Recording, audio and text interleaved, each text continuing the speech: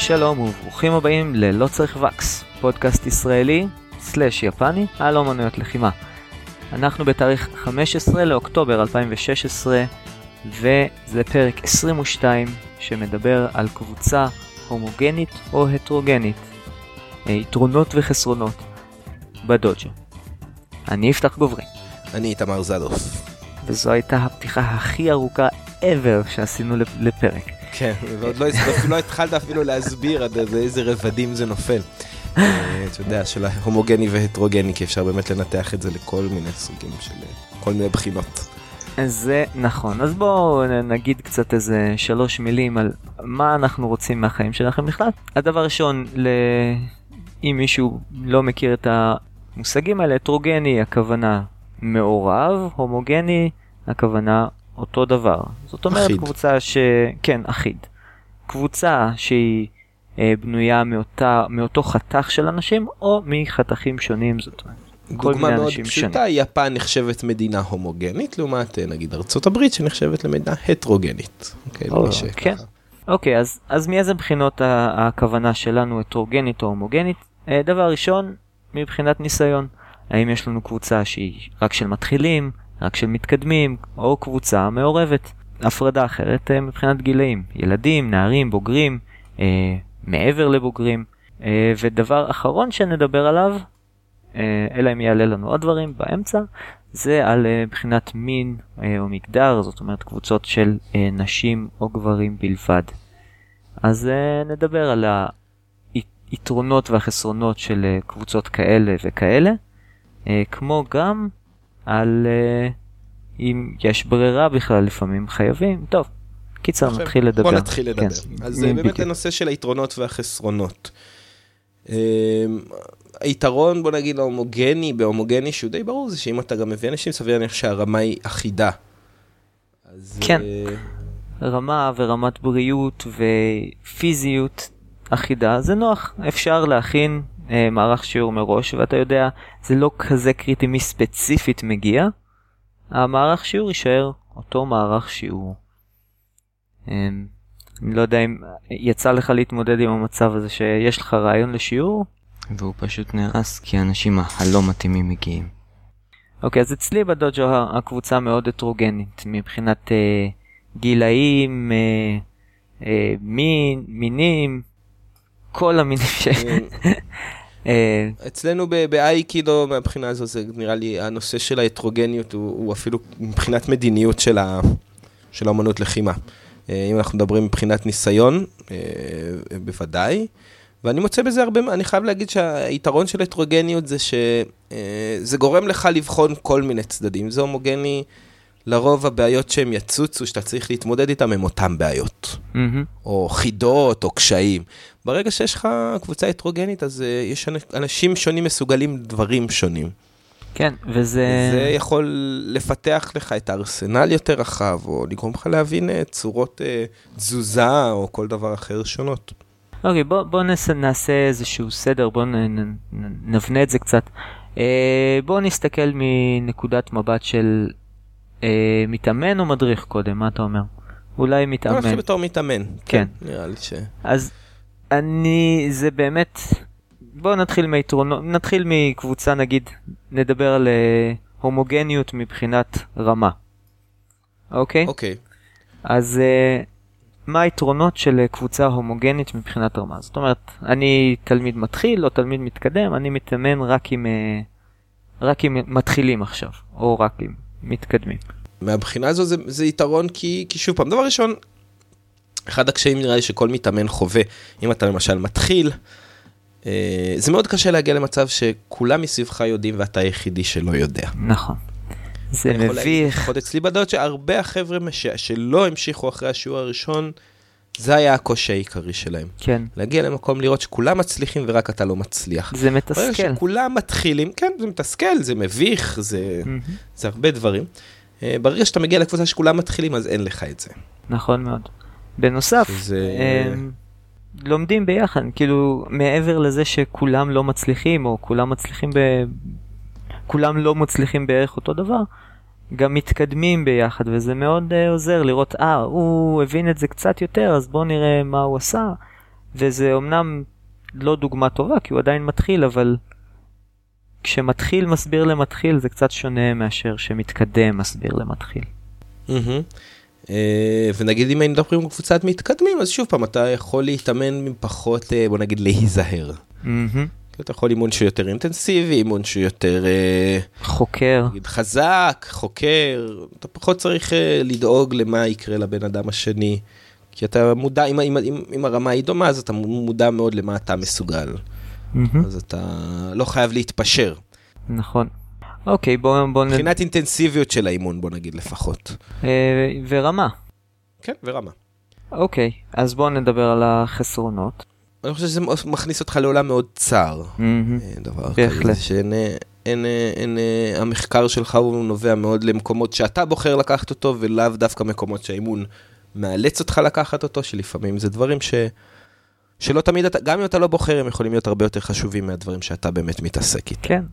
זאת אומרת, בנוסף, לדעתי, אם אתה בקבוצת מתחילים בלבד, אין לך כל כך לאן, אתה לא רואה לאן אתה יכול להגיע עדיין. זאת אומרת, אין לך את המתקדמים האלה שאומרים, נותן לי איזו תמונה קצת רחבה של מה אני עושה עכשיו, של וואו, אני יכול עוד להגיע למקום הזה, זה לא איזה בשמיים, זה בן אדם שסך הכל מתאמן 2 יותר ממני, לא איזה 40 שנה עכשיו. נכון. זאת אומרת, זה משהו של מוטיבציה. אבל גם הרבה פעמים רואים את זה גם, בוא נגיד, עם ילדים, שאם תשים ילד בקבוצה של קצת יותר גדולים ממנו, קצת יותר טובים ממנו, זה מושך אותו למעלה. לגמרי. ועכשיו, ברמה הפוכה, בדיוק. אני יכול להגיד שהחיסרון, יש אמרה יפה ביפנית שאומרים, שושין גוקו לא, הוא עשו לבקרזו. זאת אומרת, לא לשכוח את תודעת המתחיל. בדיוק. וזה משהו שכשאתה מתקדם, ואתה מסביבך כולם מתקדמים, אז אתה שוכח, אבל בדיוק ברגע שיוצא לך להתאמן, יש מישהו שלא יודע, ושלא מבין, ושתמיד גם לא יודע איך לזוז בהתאם לזה, אתה צריך לאשר לעצמך, או ללמד, או להיזכר מחדש, בדברים שהרבה פעמים כבר שכחת. נכון. וברמה אחרת, ברמת התזוזה באמת, מול בן אדם שלא יודע מה הוא עושה, הרבה פעמים, לפחות בקראטה, אומרים, הכי מסוכנים זה חגורה לבנה וחגורה ירוקה. למה? חגורה לבנה פשוט לא יודע מה הוא עושה. אתה פתאום יכול למצוא את עצמך מותקף מאיזה מקום מאוד לא צפוי, כי התנועות שלו הוא לא שולט עליהם, אני מתאר את זה כאילו הוא תינוק, אבל הוא סוג של תינוק באומנויות הלחימה. וכאילו הוא מגיע מצורה לא צפויה שהיא לא הגיונית מבחינה תנועתית, אבל כי הוא לא מכיר את ההיגיון, זה מגיע הפוך, ואתה צריך לשמור על עצמך מאוד מאוד ערני. וזה מעניין. וירוקה למה? כי הוא חושב שהוא יודע מה הוא עושה? לא, כי הוא נעשה חזק כבר, והוא יודע מה הוא עושה, אבל הוא לא פיתח את השליטה כל כך עדיין. זאת אומרת, הוא כבר, יש פה מישהו שיכול להרביץ באמת. חגורה ירוקה זה לפני חומה כזה. זאת אומרת, לחומה, ירוקה חומה נגיד. יש על זה. וחומה אחרי חומה זה שחורה. כן, עכשיו שחורה שלא יודע שליטה זה בעיה, זה לא אמור לקרות. ירוקה, חומה, ככה, זה הגיוני כאילו, זה הגיוני שעדיין אין להם שליטה, זה חלק מהאימון שלהם. הם כבר פיתחו את הכוח ופיתחו טכניקות טובות, אבל שליטה לפעמים חסרה, וחוטפים מכות מדי פעם. אז שלא תמיד נעימות. אוקיי, אז זה מבחינת ניסיון די כיסינו לדעתי את רוב אוקיי, אז סיימנו עם עניין הרמות. נעבור לגילאים. שוני או הטרוגניות או הומוגניות מבחינת קבוצת גילאים. אז עכשיו באמת כשאנחנו מדברים על גילאים, אני חושב שאין ברירה אלא לחלק כאן לשתי קבוצות עיקריות, אימוני מבוגרים מול אימוני ילדים. אין מה לעשות. לא יודע, אני כמעט ולא מכיר דוג'ים שעושים על בסיס קבוע לפחות אימוני מבוגרים ואימוני ילדים ביחד. אני חושב שצריך להתייחס אליהם באופן שונה. כן. אז בוא נתחיל שנייה עם הילדים. אני חושב שדווקא אצל הילדים צריך איזשהו חתך גילאים, כאילו יהיה... כן. אין מה לעשות, יהיה קשה שילד בכיתה ו' יתאמן עם ילד בן 4. כן, זה בעייתי ביותר. אבל אפשר לשמור על הטרוגניות מסוימת בהרבה דברים. זה הרבה פעמים צריך להבין שזה אילוצים, זאת אומרת, כמה אנשים שיש לך בדוג'ו, גם מבחינת, אני הייתי מעדיף, לא יודע אם מעדיף, אבל הייתי רוצה לפחות שחלק מהאימונים של הבוגרים שלי יהיו הומוגנים, לתת יותר למתחילים תשומת לב על הבסיס, ולתת יותר תשומת לב למתקדמים על הדברים המתקדמים, אבל כשאין מספיק אנשים, אז אין מספיק אנשים. כן, זה נכון. כנל... הרבה פעמים פשוט, כן, מה שקורה זה פשוט מאילוצים, אתה צודק. וכנל אצל ילדים, זאת אומרת, וואלה, זה היה נפלא אם היית לכל גיל, או נגיד שתי כיתות, א', ב', ג', ד', ה', ו', או משהו כזה נותן. כן. אבל למעט מאוד אנשים יש מספיק תלמידים בשביל דבר כזה. אז כן, צריך לשמור לפי רמת פיזיות, כל אחד עם הגדילה השונה שלו. אני חושב שזה הכי מועדף. כן, גם אצל ילדים זה מאוד, בוא נגיד, הפעילות המוטורית, או דברים כאלה, זה מאוד מאוד משנה. כאילו, מנטלי, כאילו יכולת מנטלית, יכולת רגשית. גם שאחד הדברים שתחשוב על זה, גם שנגיד בנות, נגיד בכיתה ד' הם לא כמו בנים בכיתה ד'. לא, לא. וזה קשה להגיד שזאת תהיה קבוצה הומוגנית. נכון. מבחינה הזאת. לגמרי נכון. למרות שכן, אצל ילדים אפשר להגיד על הומוגניות כאיזשהו אידיאל... לא ריאלי. לא ריאלי, כן, נכון. למרות שראיתי גם קבוצות גדולות שפשוט שבכוונה שומרים על... זהו, אני חושב בכוונה שומרות על חתך גילי מסוים. נגיד לך ביפן למשל, כשהתאמנתי שם זה מגיל 3 עד כיתה ו'. וואו, בקבוצה אחת? כן, קבוצה שנגיד בשיא היה 30-40 אלף וזה. תשמע, אבל יכול להיות שזה גם בגלל שזה מנטליות של ילדים יפנים, אבל משהו שם עבד. זהו, האמת אבל זה גם מלמד ילדים מבוגרים יותר איזושהי חמלה. לדאוג לתלמידים, זה האמת משהו מאוד יפני. אני רואה גם... עכשיו הבת שלי גם מתאמנת פה בקבוצה יפנית של ברזיליאן ג'יוג'יטסו, וזה פשוט נפלא איך הילדים הגדולים דואגים לקטנים. מסבירים להם, והילדים מעבירים את החימום שם, הילדים המתקדמים כן, כאילו. גם כשאני לימד. אבל מצד שני אתה אומר, זה טוב כי זה מה שמצופה מהם, אבל השאלה אם המתקדמים יותר לא קצת הולכים לאיבוד בתוך זה. כן, נראה לי שהם מקבלים את התשומת לב שלהם מהמורים, לפחות פה, אבל אני מבין מה אתה אומר לגמרי. בכל אופן, כן, אני חושב גם, כן, זה מסובך יותר עם ילדים, הכל מסובך יותר עם ילדים. כאילו, באמת, כמאמן שעה של אימון ילדים, זה פי 100 יותר קשה מ3 שעות של אימון מוגרים. זה נכון, זה כן. hands down. זה צריך, כן, אני מסכים איתך. ואני בתור ילד, אני מנסה לחשוב, כשאני התאמנתי, היו כמה קבוצות גילאים לילדים, וזה היה כזה שאיפה. לעבור לקבוצה הבאה. מתי אני אהיה יותר מספיק גדול, מספיק מתקדם לי, לעבור לשעה הבאה. מעניין. אולי זה, כאילו, זה חוויה אישית, אבל אז זה גם עניין. זאת אומרת, השאיפה הזאת לעלות הלאה. מבחינת קבוצות מבוגרים, אני חושב הומוגניות זה נראה לי באותו עניין של כמו שדיברנו, מבחינת רמות. אוקיי, ברור שחבר'ה בני 20 ו-25 יכולים לזוז יותר מגברים או אנשים בני 60-65. כן, גם הם מחפשים דברים אחרים. זאת אומרת, כל הטמפרמנט הוא מאוד שונה.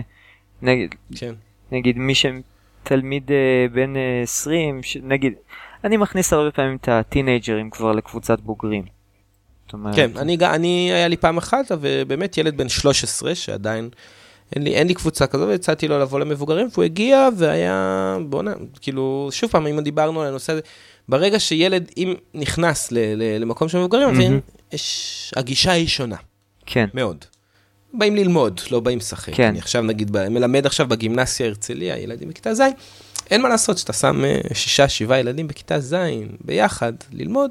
מתנהגים כמו ילדים. של המשמעת עולה, כן, אבל אם היית אומר, היית שם כל אחד מהם באימון של מבוגרים. היו מתנהגים אחרת לגמרי. אז זה היה אחר, בטח, כן, בטח. אין מה לעשות. זה היה יתרון של הטרוגניות במובן מסוים. כן, אין ספק. שוב, העניין של למשוך למעלה, גם במנטליות והתנהגות, לא רק ברמה. וזהו, באמת מבחינת... הקושי עם זה, נגיד, שוב, נחלק את זה כמתאמן או כמאמן. אז כמתאמן, מאוד קשה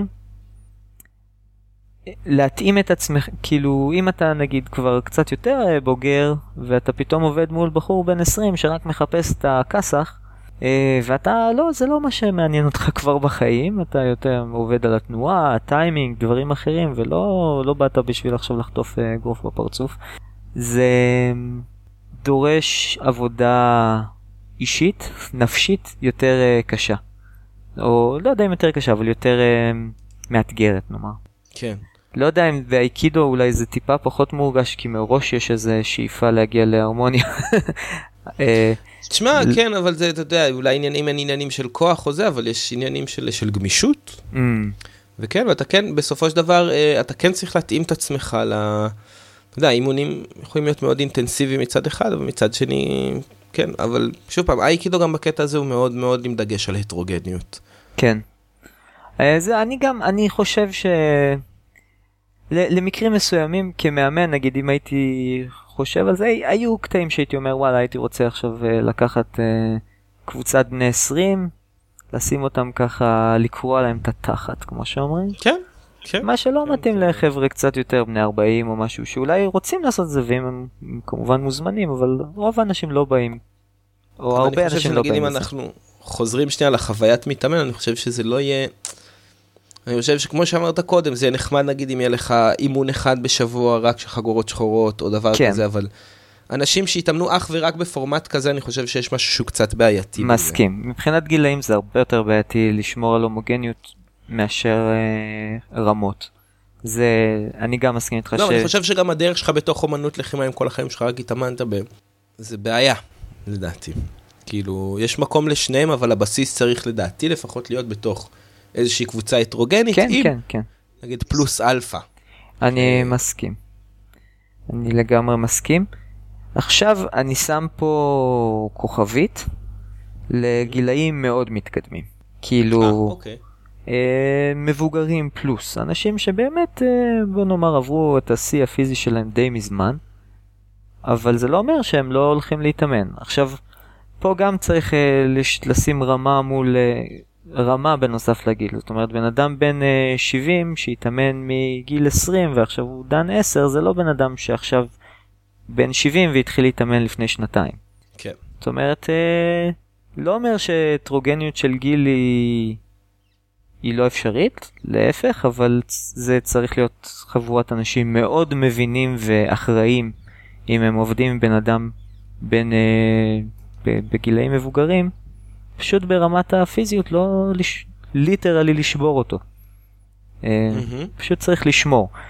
ופה, או במקום אחר, לתת תרגול לגיל השלישי, נאמר, כן.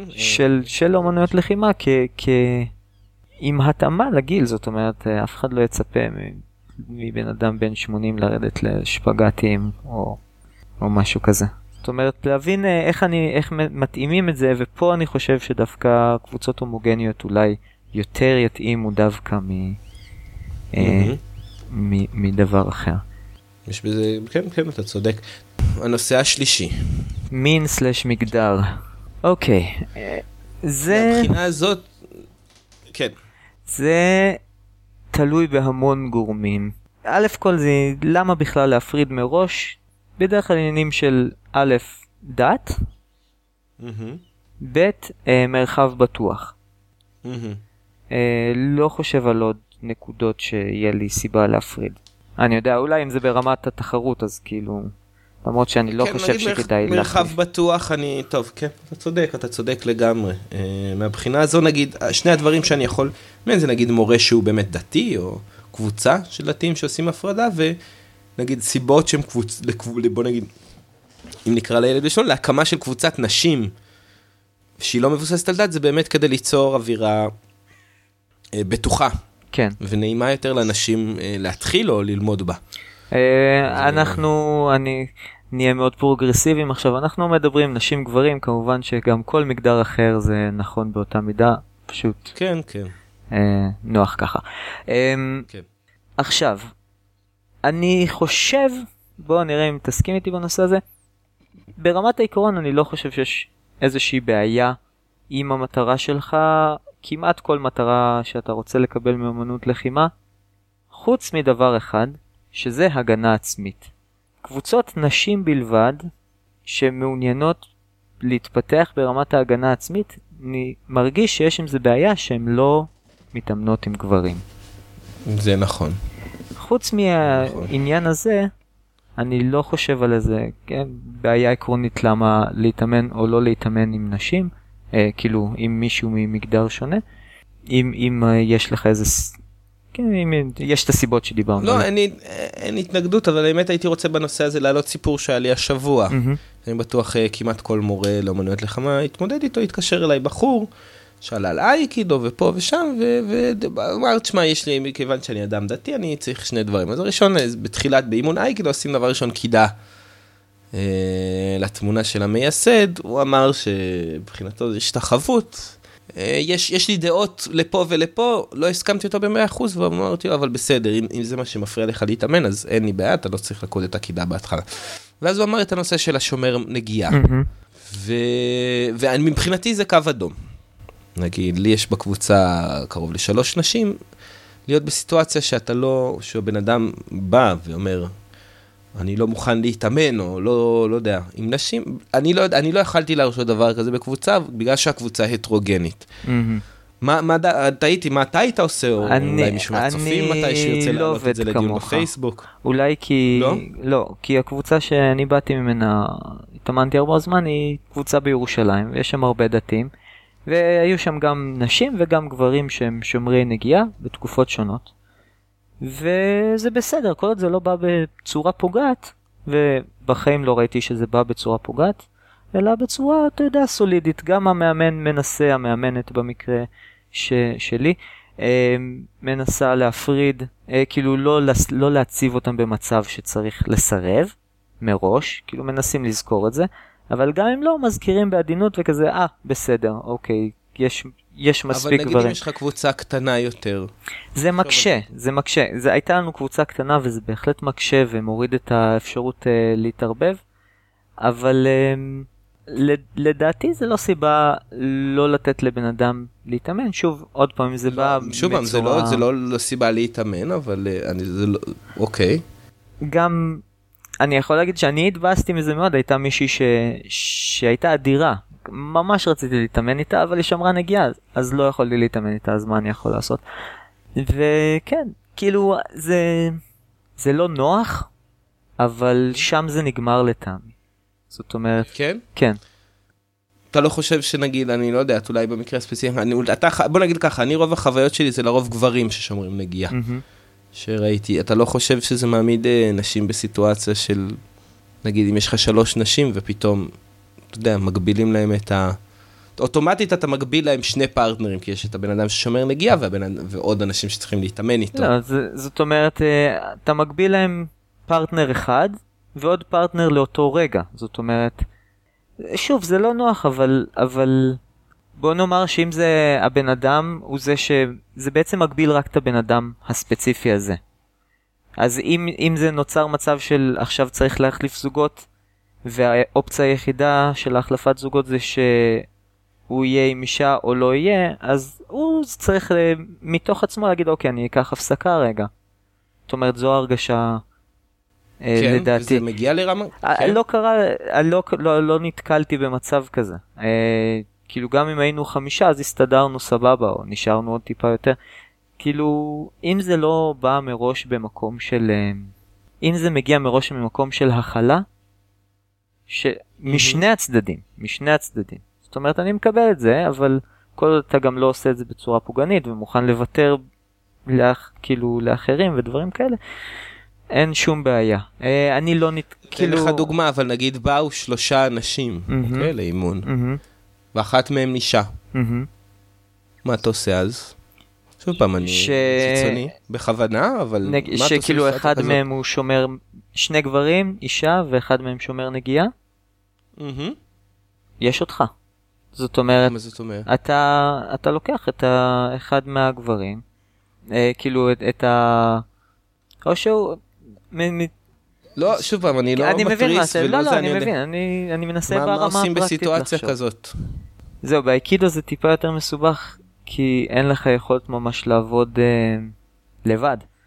אבל, כן, מחליף זוגות, והייתי משמש כבן זוג אולי, של אחד, כאילו, של אחד האנשים, בכל פעם מישהו אחר.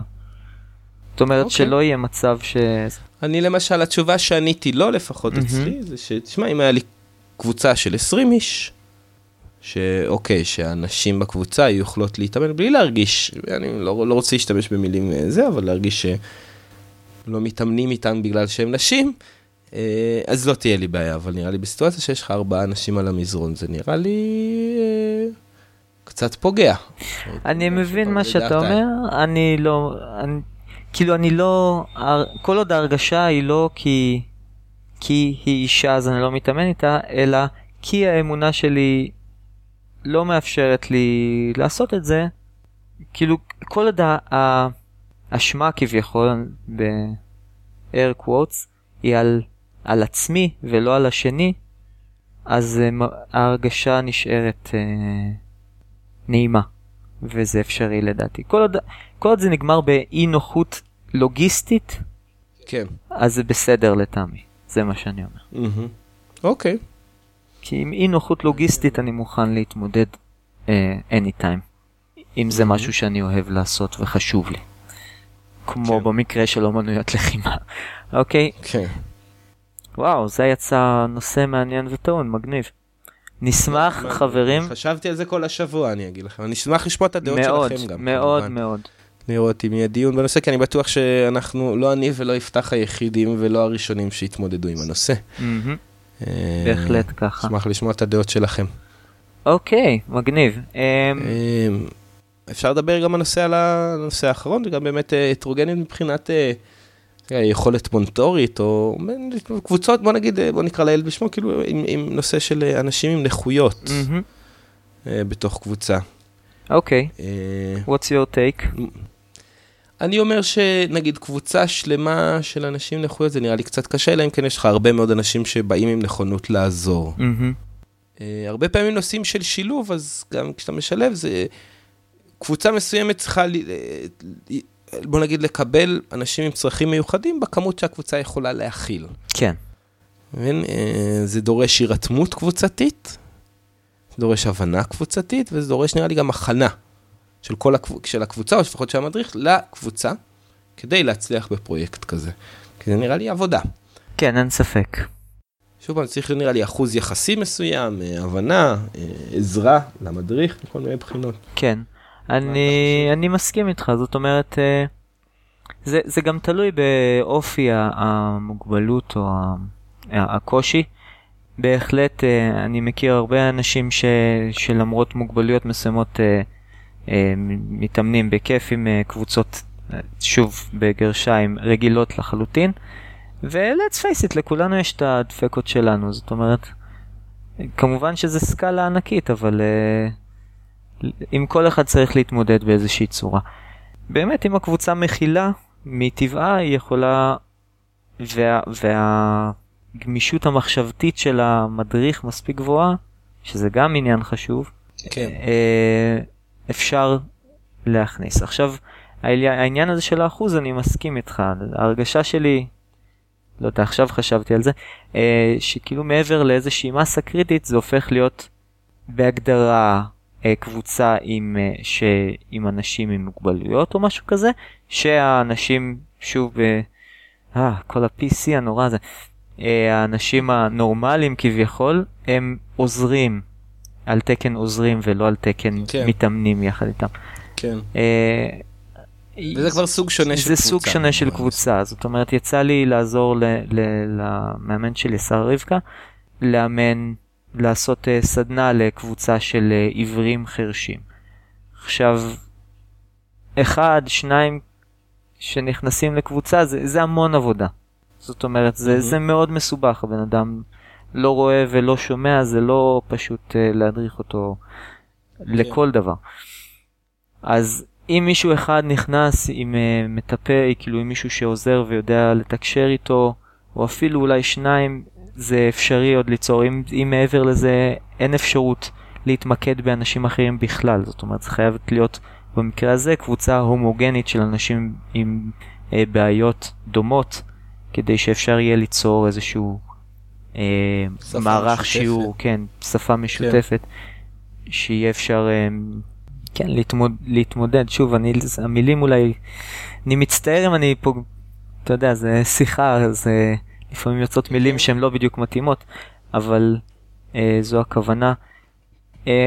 שוב, למרות שאני יכול להגיד לך שנגיד בדוג'ו ביפן, בתוך הקבוצה הרגילה היה באמת בחור אחד עיוור, מגניב, ובחור אחד על מה שנקרא, על הסקאלה, בחור עם אספרגר, והם השתלבו והם התאמנו והיה בסדר. כן, שוב. כמובן היה אחריות הדדית של כל הדוג'ו, כאילו לאימון שלהם. לגמרי.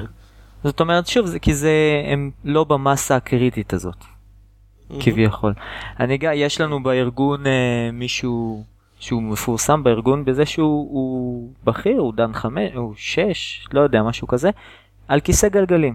זאת אומרת, הרגליים שלו לא עובדות. אז הדגמות, תמיד בהדגמות רואים self-defense מתוך כיסא גלגלים, מפילים אותו על הרצפה, והוא מהרצפה נאבק, וכל מיני דברים כאלה שזה, נאמר, מעורר השראה. גם אצלנו בקבוצה יש מישהו, טוב, אני לא ביקשתי רשות להגיד מי זה, אז אני לא אתן פרטים בכלל, שיש לו בעיות פיזיות, והוא לחלוטין חלק אינטגרלי ומהותי מהקבוצה, כאילו מהמתאמנים הקור של הקבוצה. אז זה לא סותר בכלל, אני מסכים איתך לחלוטין. עכשיו אני רוצה גם להוסיף עוד הערה, זה מעבר לזה שאני גם, יש כמובן הנושא של הקבוצה של האכלה ושל הכל, אבל הרבה פעמים, אני יכול להגיד מאימונים שלי עם הבחור העיוור, אתה לומד ממנו דברים אחרים. בטח. שזה לא, אין כאן עניין של למעלה ולמטה, יש, בסדר, יש לו את הקשיים שהוא צריך להתמודד איתם, אבל בתוך זה הוא גם מפיק דברים שאתה לעולם לא תוכל להפיק. וכנגיד מאמן, אם מסתכלים על זה, זה נותן אתגרים מדהימים. כאילו, כן. אוקיי, אז הוא לא יכול לעשות הקאטה בצורה כזאת. ליטרלי לא יכול, זה לא שהוא לא מתאמץ מספיק או whatever. כן. פשוט בלתי אפשרי. איך מתאימים את זה? כן. שזה הגיוני, שזה יהיה אפקטיבי. זה מעניין מאוד. ושוב, הנושא של קבוצה הטרוגנית סלש הומוגנית, בנושא הזה היא שוב המרכיב העיקרי פה לדעתי ההגנה עצמית. זאת אומרת, זה תמיד נכון, אתה לא יכול להיות בקבוצה הומוגנית וללמוד הגנה עצמית כמו שצריך. אני מוכן לשים נקודה מאחורי זה. פשוט בלתי אפשרי. חלק מהותי מהעניין של הגנה עצמית זה חוסר הוודאות ולך תדע מה יהיה. וככל שתלמד להכיר של הגנה עצמית, גם באומנות לחימה. כן, כדרך וזה, אין ספק. אבל נגיד, מרחיב את הנפש. אין ספק בכלל. טוב, אני מרגיש שזה מקום טוב לעצור. שזה מתחיל למצות. כן. טוב, אז באמת פה נסגור את הנושא של היום. כן. ונעבור, יצא טוב, יצא מעניין מאוד, כן. אני, יצא אורגני. נדבר קצת עלינו, אבל קודם, בוא נהיה קצת... כן, נספר על חיים. אנוכיים, כן. טוב, אני הולך לפגוש את יפתח בעוד שבוע. איזה כיף. כן, הולכים זה. חוואים צריכים לתאם אולי איזה פרק הקלטה. ננסה לארגן משהו, כן, האמת, בוא ננסה אפילו לעשות דבר כזה. לא יודע, תערוך את זה, אבל אני שמח להודיע שאני מתאם בימים האלה רעיון עם אדם בשם דוקטור או פרופסור, בן ג'טקינס, שהוא ידוע מאוד בעולם האקדמי של אומנויות הלחימה. הוא מפרסם בלוג שהוא קונג פוטי. הוא אחד מהאנשים המובילים בכל הנושא הזה, נושא שדווקא מתחיל די לתפוס תאוצה.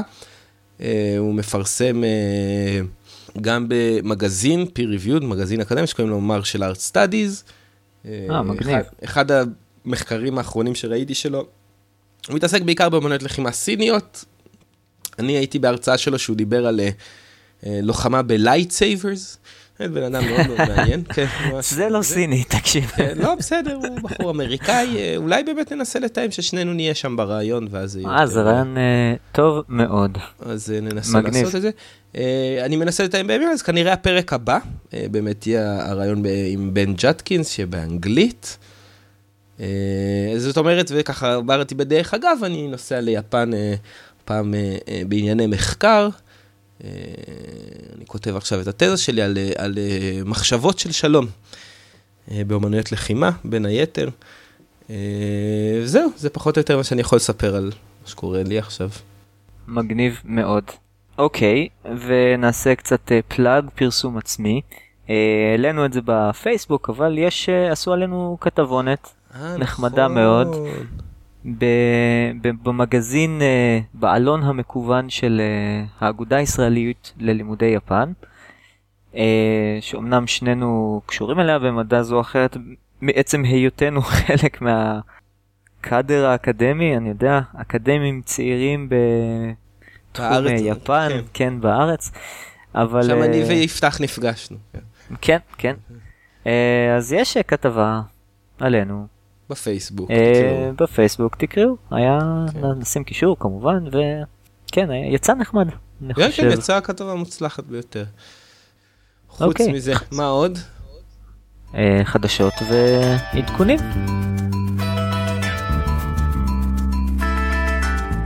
אוקיי, אז כרגיל סומו, אמנם כבר עבר חודש מאז הבשו האחרון, אבל היה בשו מטורף. יצא לך קצת לעקוב הפעם? מודה שלא. אז א' כל, אקו היה פצוע, אני מקווה שאתם כבר זוכרים מי זה, אז הוא לא היה בשו, זה כבר פותח את הקלפים חבל על הזמן. היה מעניין, באופן אישי הבחור שלי התחיל ממש מצוין, את הבשו, הוא נמצא במקום שנקרא מיט גריינדר, שהוא בדרגות, נגיד הדרגה החמישית הכי גבוהה, שזה מקום שאתה מתחיל את הבשו מול החבר'ה הכי קשוחים. כאילו כל 5-6 ימים ראשונים זה מול כל היוקוזונה ומול כל האוזקי, שזו הדרגה השנייה הכי גבוהה, והוא ניצח כמעט את כולם. אז כזה, זה היה בלתי יאומן. אוקינומי. כן, זה כזה, וואו, איך זה קורה? ואז הוא הפסיד ביום, כאילו מול האוזקי האחרון שהיה מולו, שזה היה גואידו, ומשם פשוט התחיל להפסיד כמו מטורף. כזה ניצח את כל הקשוחים, ואז כל הרגילים כביכול הפסיד להרבה מהם. בסוף יצא במקום טוב, אבל God damn it. מאנשים ש... כן, זה לא היה קרוב לזה, אבל קשה להוד אותו. כמו קבוצה כזאת שעושה לך הרבה... כן, זה מקשה. אבל נדבר על המנצח הגדול של האיבנט הזה, שזה גואידו, אוזקי גואידו, שהוא הרבה פעמים נחשב אולי לאוזקי החלש יותר בחבורה. מאיזה מוצא? הוא יפני. הוא יפני לחלוטין, מאוסקה. וואלה. כן. והוא באמת היה מועמד להדחה, זאת אומרת להורדה בדרגה. אוזקי בניגוד לדרגות היותר נמוכות, אם הוא מפסיד, כאילו הוא מקבל מאזן שלילי בבשו, הוא לא ישר יורד, אלא הוא הופך להיות קאדובן, שזה אומר מועמד להדחה. אם הוא מנצח הוא בסדר, כאילו בבשו הבא, אם הוא מקבל מאזן חיובי, אז הוא שומר בעצם על הרנק שלו. אם הוא מפסיד שוב, אז הוא יורד לדרגה יותר נמוכה. עכשיו גואידו היה קאדובן במקרה הזה, הוא היה מועמד להדחה, אבל הוא ניצח, ולמעשה לא הפסיד בכלל, והשיג זנשו יושו, מה שנקרא. וואו, יפה. ניצחון מושלם, בלי הפסדים, וזה פעם ראשונה בהיסטוריה שקורה, שקאדובן מנצח זנשו, כאילו, שמישהו שמועמד להדחה מנצח בלי הפסדים בכלל את הבשו. אז זה גם די מגניב. היה באמת, היה מעניין הבשו הזה, ממש. ומה עוד יש לנו? בלאטור. כן, זה צריך לדבר על זה. כן. טוב, אז כנראה תהיה הפקה ראשונה בארץ של ליגת, בוא נגיד, ליגת MMA רצינית. בוא נגיד, מהחבר'ה הכבדים יותר. נחשבת אולי לשנייה הכי חזקה אחרי UFC. אם אני לא טועה, נועד לאט עכשיו חתם איתם. בדיוק, הוא זה שעזר להביא אותם. אז יש לנו כמה חברים ישראלים שמתמודדים, שבאמת אולי הבכיר ביניהם הוא נועד לאט. נועד לאט ישחק בה? כן. פה הוא יעשה את הבחורה שלו, זה מול בחור בשם קליב, שאני לא מכיר. אני חושב שהוא, לא, רגע, שמעתי עליו, הוא בחור אירי שטוב מאוד בקרקע, אם אני לא טועה. מה שעוד מעניין יגיע, אחד מהקרבות, לא יודע נגד מי הוא, אבל מי שנלחם זה חיים גוזלי, שהוא בן 43, והוא בוא נאמר, הוותיקי האנשים בארץ שמתעסקים ב-MMA, והוא נכנס לקרב פה שיהיה, בבלאטור ישראל. וואלה. סלף כל הכבוד לכל מי שארגן את זה, ושמביאים את זה לארץ. בהצלחה. המון בהצלחה, גם להצלחה של האירוע, ובטח של ההצלחה של הלוחמים שלנו. וגם... פרסמנו גם בעמוד הפייסבוק. בהחלט. אם רוצה לקנות כרטיס, אז נראה לי, אלינו איזה לינק, אז אפשר לגלול בעמוד שלנו. נכון מאוד. ונמצא דרך לקנות כרטיס. וגם באמת מגיע כל הכבוד למארגנים של, כאילו לבעלים של בלאטור, שככה מוכנים לעמוד מול כל הלחצים הבינלאומיים, ולעשות את זה. פיקסיס לא היו מוכנים לעשות. מעניין אם רוג'ר ווטרס יתקשר גם אליהם. אוקיי, ואני חושב, לי אין עוד חדשות כרגע. גם לי כרגע לא. טוב חבר'ה, אז הרבה זמן שלא הקלטנו, אבל... כן, אם יש לכם שאלות, רעיונות לפרקים... נשמח לשמוע את הדעות שלכם לגבי כל מה שדיברנו, ספציפית הנושא של הנגיעה, אני בטוח יש הרבה אנשים שיכולים להגיד על זה הרבה דברים, אנחנו ננסה אולי אפילו ככה לעשות אולי איזה שרשור, אם מישהו רוצה, או בעמוד שלנו, או באחד המקומות, באמת כי נשמח לשמוע את הדעה שלכם. בהחלט כן. עכשיו, אם אתם אוהבים מה שאנחנו עושים, בבקשה, תעשו לייק, תפיצו הלאה, אם יש איזה חבר בדוג'ו שלכם, שנראה לכם שיתעניין קצת לשמוע על אומנויות לחימה אחרות, או זאת שלכם, תגידו לו, לא צריך וקס, פודקאסט נחמד. אם יש מישהו חבר שרוצה להתאמן, תנו לו את הפרק של איך בוחרים דוג'ו, או משהו כזה. קיצור, מאוד נעריך אם תפיצו את זה הלאה. כל מילה שאנחנו מקבלים זה באמת נותן לנו מוטיבציה אדירה להמשיך. נכון. ונקודה אחרונה, יש לנו קצת בעיות עם האתר שלנו, אם יש מישהו שמבין בוורדפרס היטב ומעוניין לעזור לנו, נשמח. זה נכון. זהו. תעזרו לנו, בבקשה. תודה לכולם. ותמשיכו להתאמן. ביי ביי.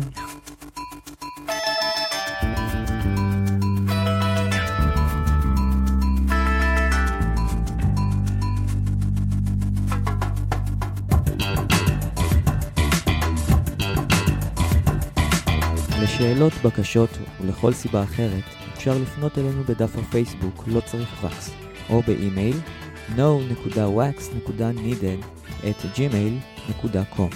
כמו כן, ניתן ורצוי להשאיר תגובות באתר שלנו nowaxneeded.wordpress.com. אם אתם נהנים ממה שאנחנו עושים, שתפו בפייסבוק ותדרגו אותנו באייטיונס. זה יעזור למעגל המאזינים להתרחב. אם אתם מכירים אנשים שאתם חושבים שיהנו, ספרו להם על הפודקאסט. אל תשמרו הכל בלב.